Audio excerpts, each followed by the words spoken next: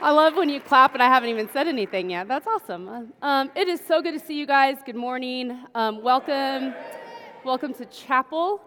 Before I jump in, let me just make a quick reminder.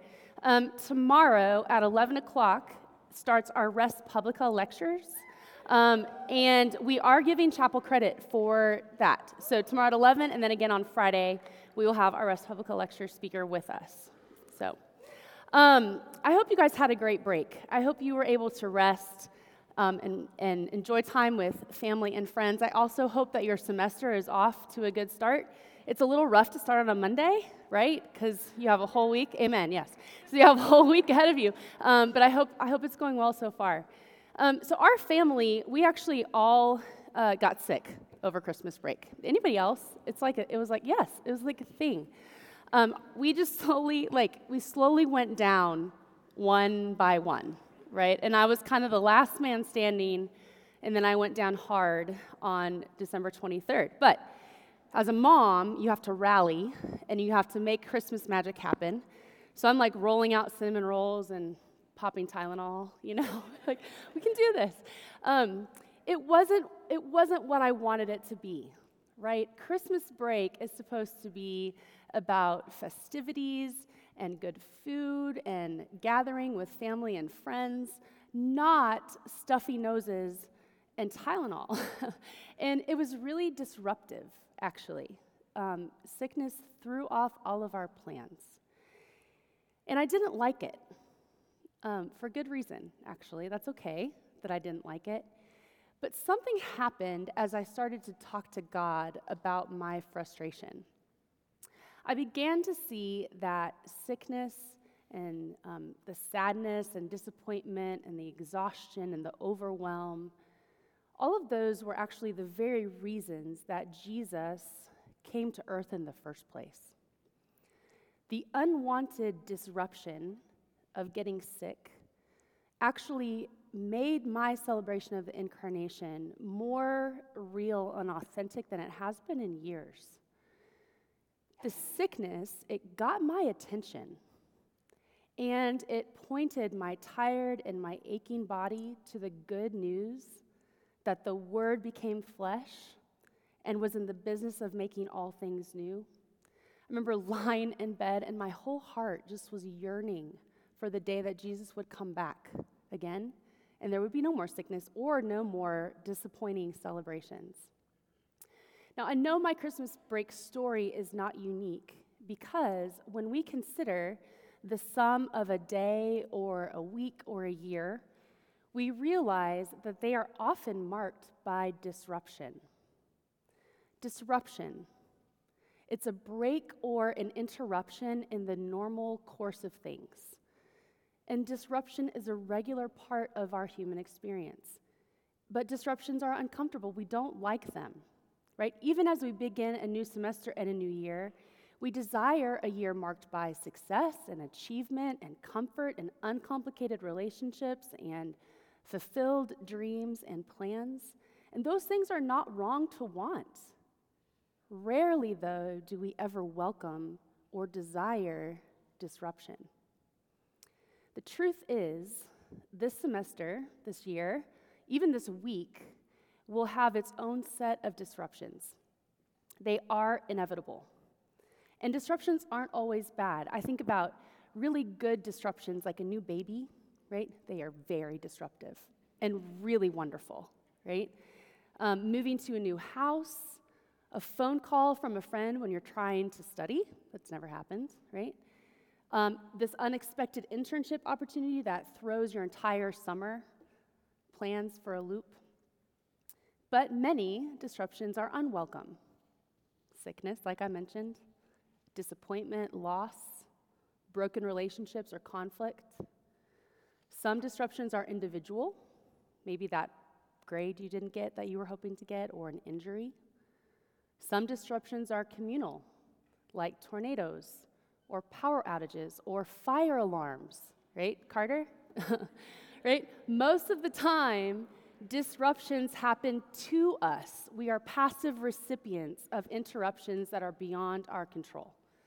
And if we're honest, we do not like them. But what if disruptions are gifts? What if God is at work in our disruptions to bring about the transformation of our hearts and minds? What if spiritual growth happens the most in the context of disruption? It is true that our plans and desires and our hopes and routines will be interrupted. Disruption is not something that we can avoid. But experiencing disruption, it doesn't automatically result in transformation, being transformed more into the image of Christ.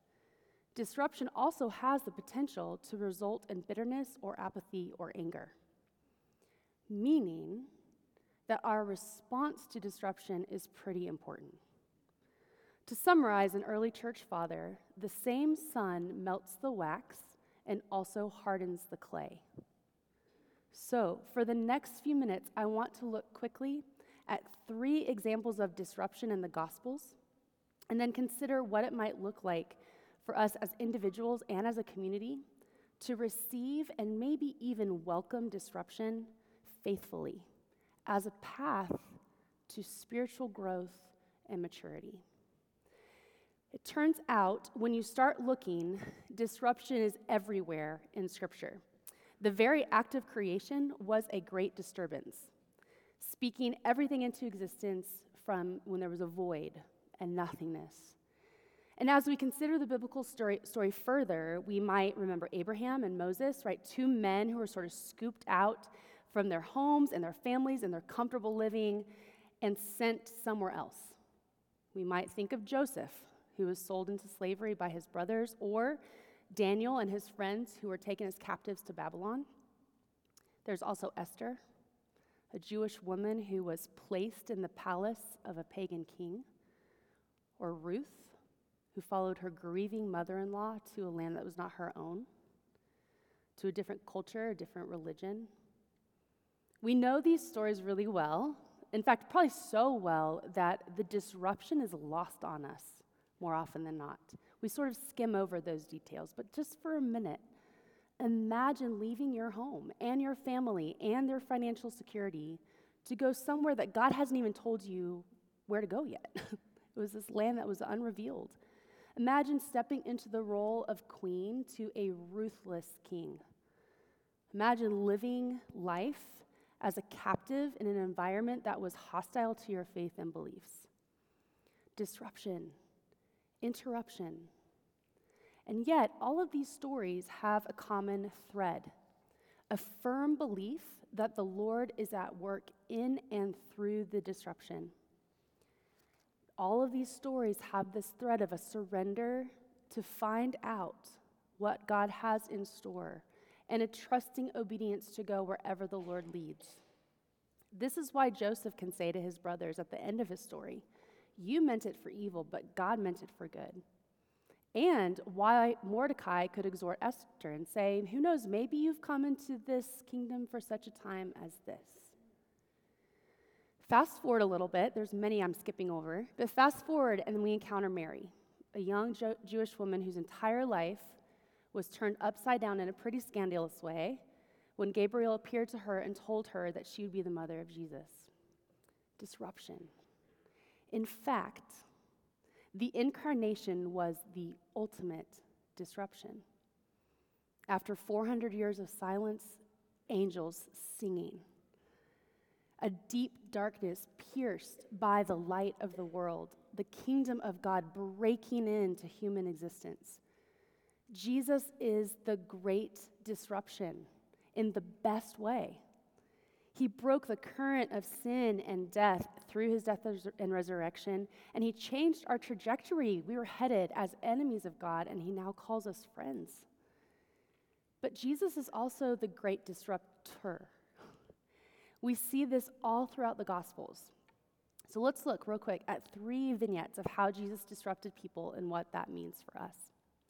So first passage is from Mark chapter 1, verses 16 to 20. Passing alongside the Sea of Galilee, Jesus saw Simon and Andrew, the brother of Simon, casting a net into the sea, for they were fishermen.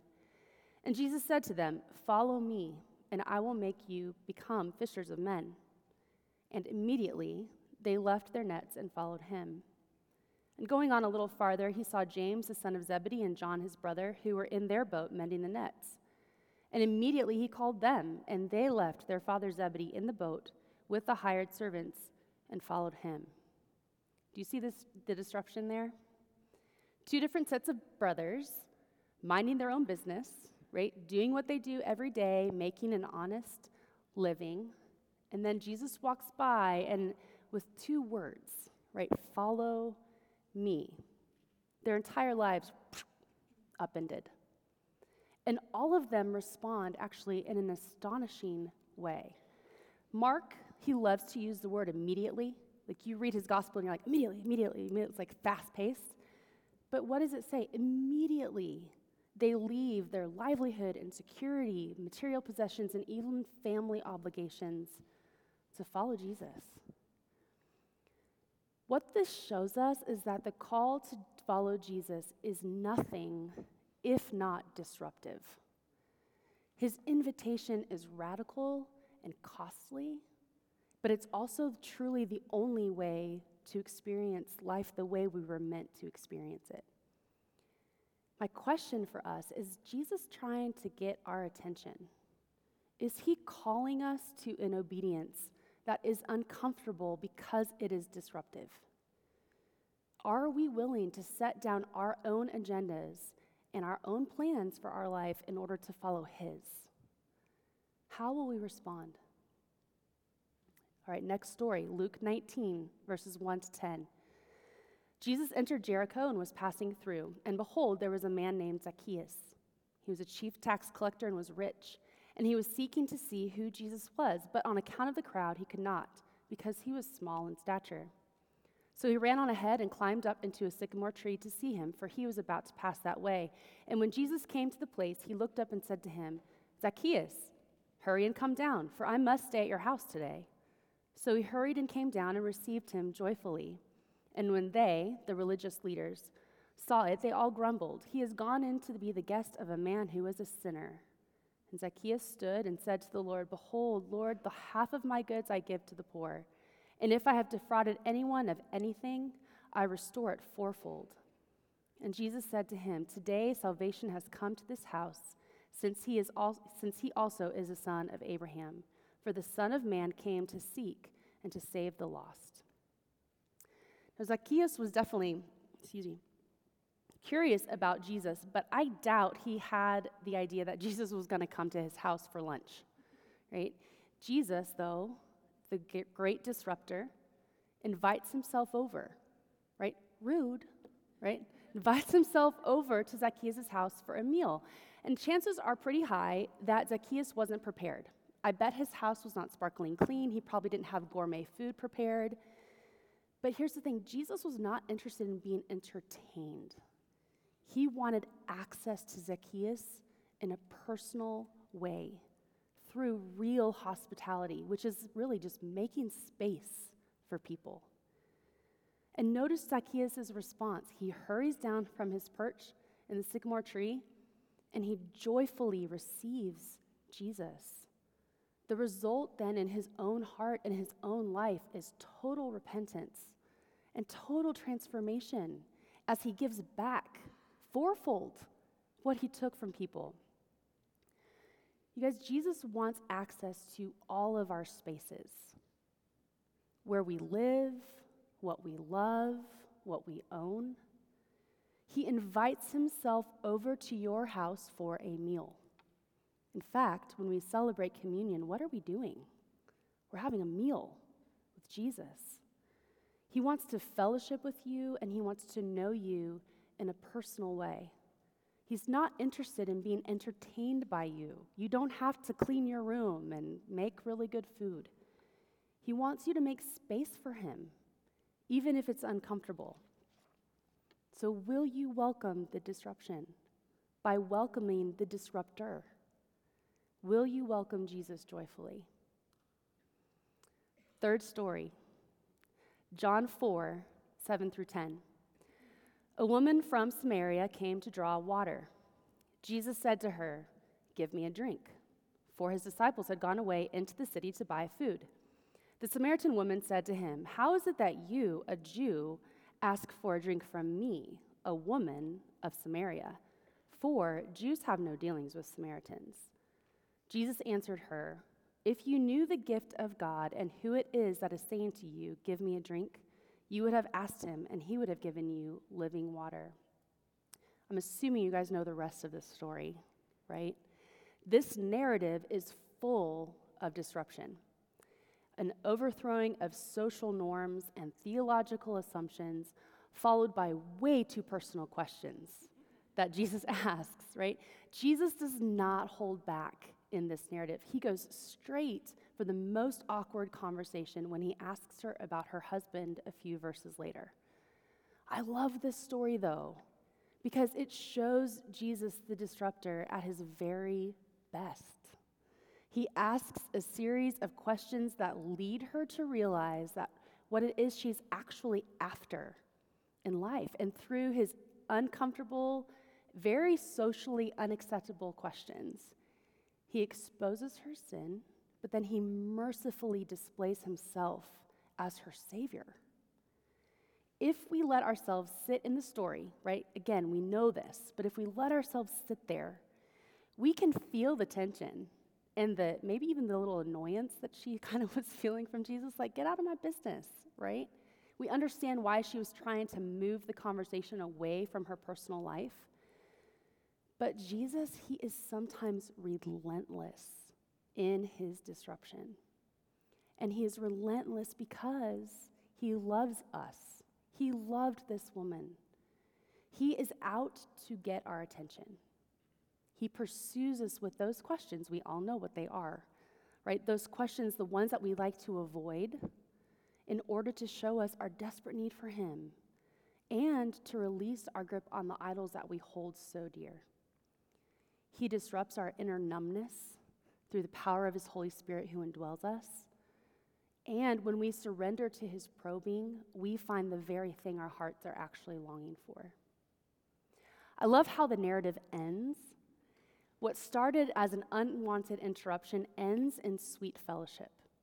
John tells us that the woman, she returned to her town and she started telling everyone about Jesus and how he knew her entire story.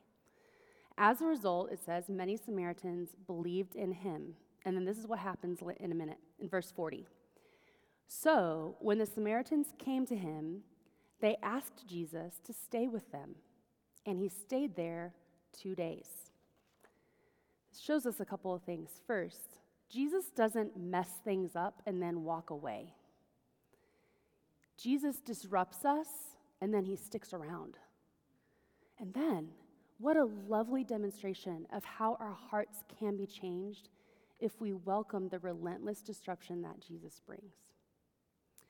Okay, those are just 3 quick stories out of many more. As you read your Bibles, watch for this. You're going to find disruption in every page. All of the stories that I highlighted are people who responded to the disruption that Jesus brings with faith. But remember earlier I said that's not always the case. There are also people who rejected Jesus because of his disruption, right? Think of the Pharisees. Think of the rich young ruler. So the question remains for us is this: when disruption comes, how will we respond? The response of faith, I think it looks like a posture of surrender and trust, but not just once, over and over and over again.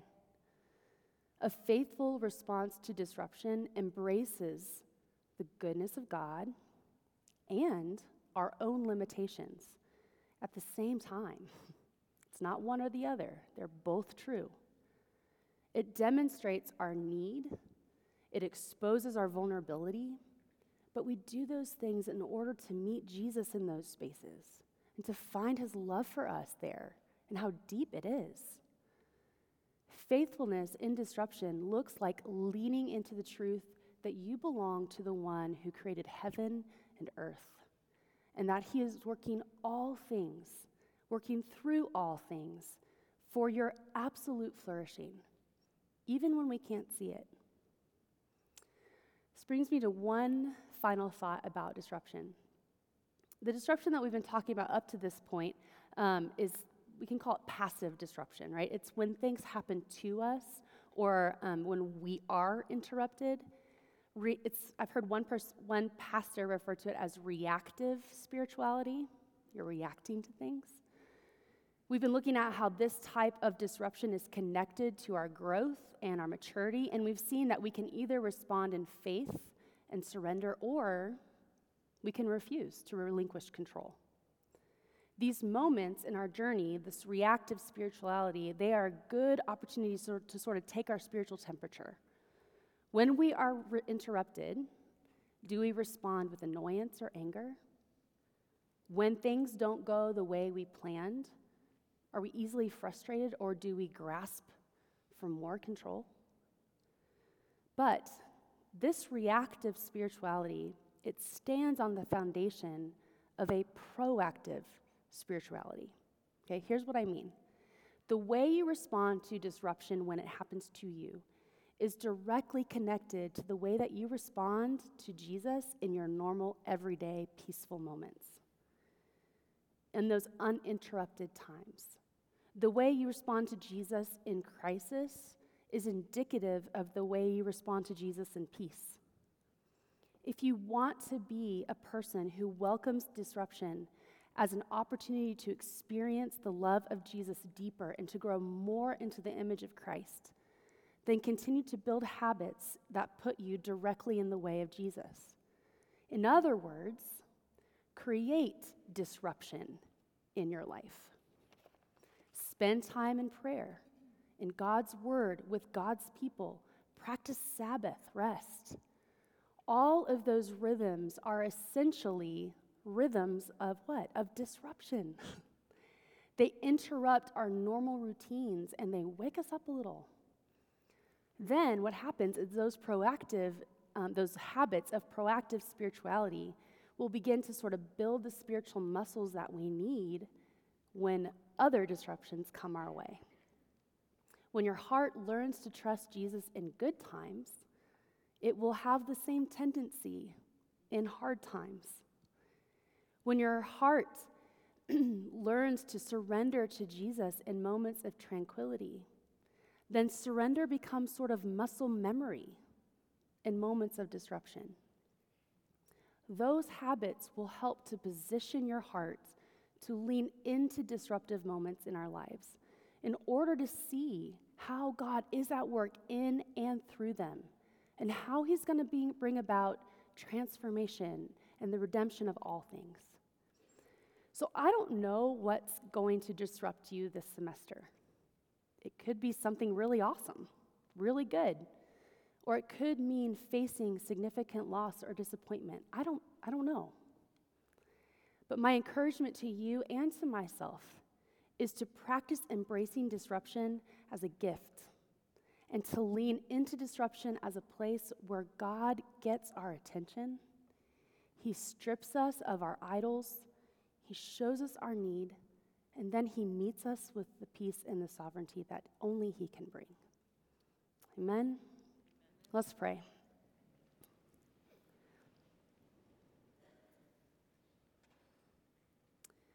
Heavenly Father, we thank you for a new semester. We thank you for all the opportunities that you are placing in front of us, the good ones and the challenging ones. And we thank you that we are not alone, and we will never be alone. You will never leave us or forsake us. And so, Lord, when things hit us that we don't like, when our plans are changed, or when things don't go the way we want them to go, Lord, help us to encounter you in those spaces. Help us to acknowledge, as we sang a little while ago, our need for you. We need you every moment. And that is a good place to be. Thank you for Jesus. Thank you for these students. Be with us as we begin this semester in Jesus' name. Amen.